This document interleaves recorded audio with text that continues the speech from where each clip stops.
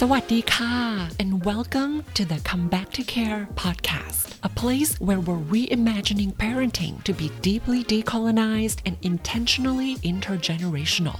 If you've been looking for ways to practice social justice in your daily parenting and nurture your child's development while reparenting your inner child, I am so glad that you're here. I am your host, Nat Nada Wikitsain, a decolonized and licensed clinical psychotherapist, somatic abolitionist, and founder of Come Back to Care, a dot connector, norm agitator, and lover of liberation. In this podcast, we turn down the volume of oppressive social norms and outdated family patterns so that we can hear our inner voice and raise our children by our own values too. We come back home to our body and the goodness within. We come back to our lineages and communities, and we come back to care together. So come curious and come as you are. Welcome to episode 24 of the Come Back to Care podcast. In this episode, it's all about love.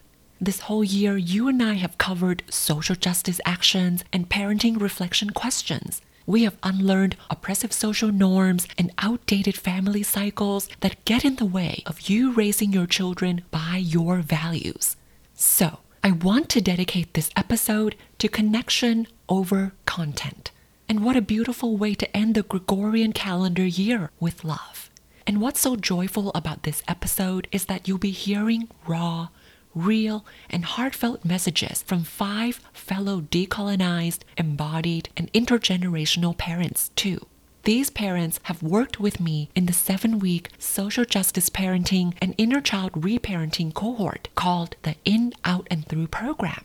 At the end of each cohort, I interview the program graduates, and the last question I ask each parent is what they would say if they could speak directly to other parents who are listening and doing the best they can to show up for themselves and their families fully most of the time. And here's what 5 of the In, Out, and Through program graduates want to share with you. You're doing a great job.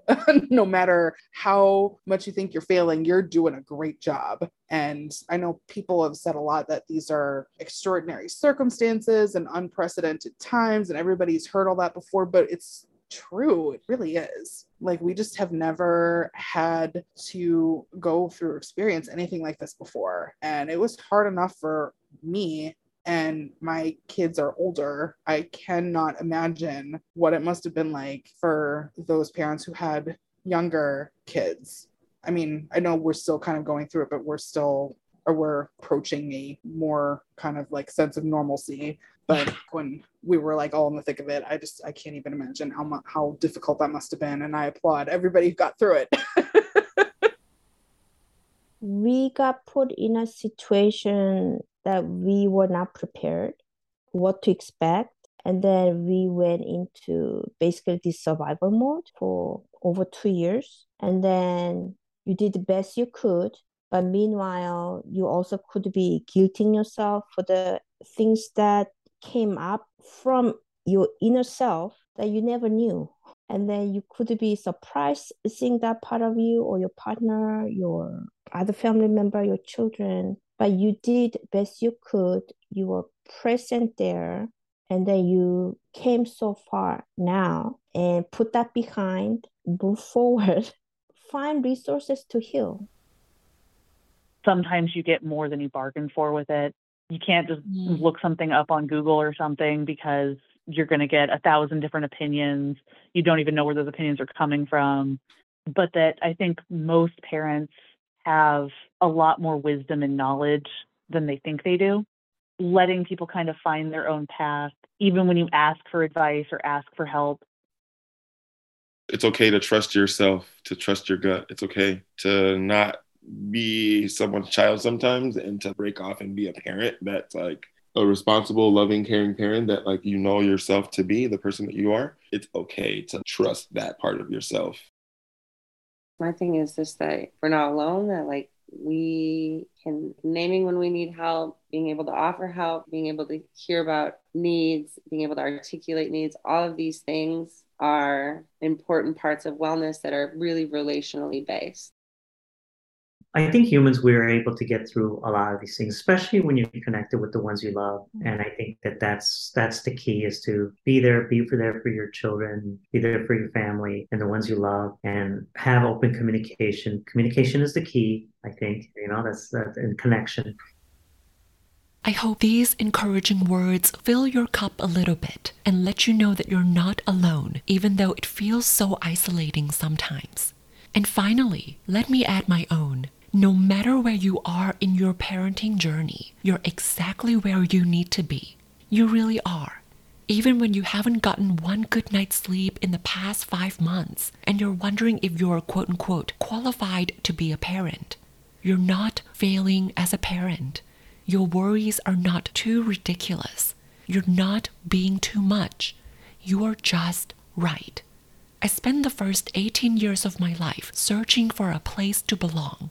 Then one of my meditation teachers back home in Thailand casually dropped this pearl of wisdom on me. Nat, you're exactly where you need to be. Did I listen? Well, let's just say that I'm a little wiser now than I was then. So I spent the next 15 years after that proving her wrong. I moved to Illinois to complete my graduate degrees and took as many postgraduate trainings as I could. I wanted to keep improving and becoming a better therapist. It was as if each training certificate certified my worth and my existence. After I had enough certifications under my therapy belt to cover my insecurity and conceal my imposter syndrome, I started serving parents and their infants and toddlers with special needs. That's when I finally understood what my meditation teacher meant. Ever since I started working with parents back in 2007, I've heard variations of, "I'm so alone, I'm just too different from other parents. I am to blame for his autism. I have no clue what I'm doing. I just want my child to turn out better than I am." In that time, I've also witnessed the very same parents opening their hearts fearlessly to love their child, even when they couldn't believe in themselves fully yet. I've seen them take a leap beyond their limits to keep the lights on and dinner on the table every day, even when they don't want to take a chance on themselves fully yet.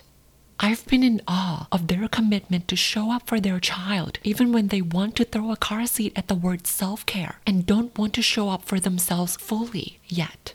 I'm not going to send you good vibes. I'm just going to sit next to you, 6 feet or 10 away if that's okay. Just sit with you and be with our feelings for a moment.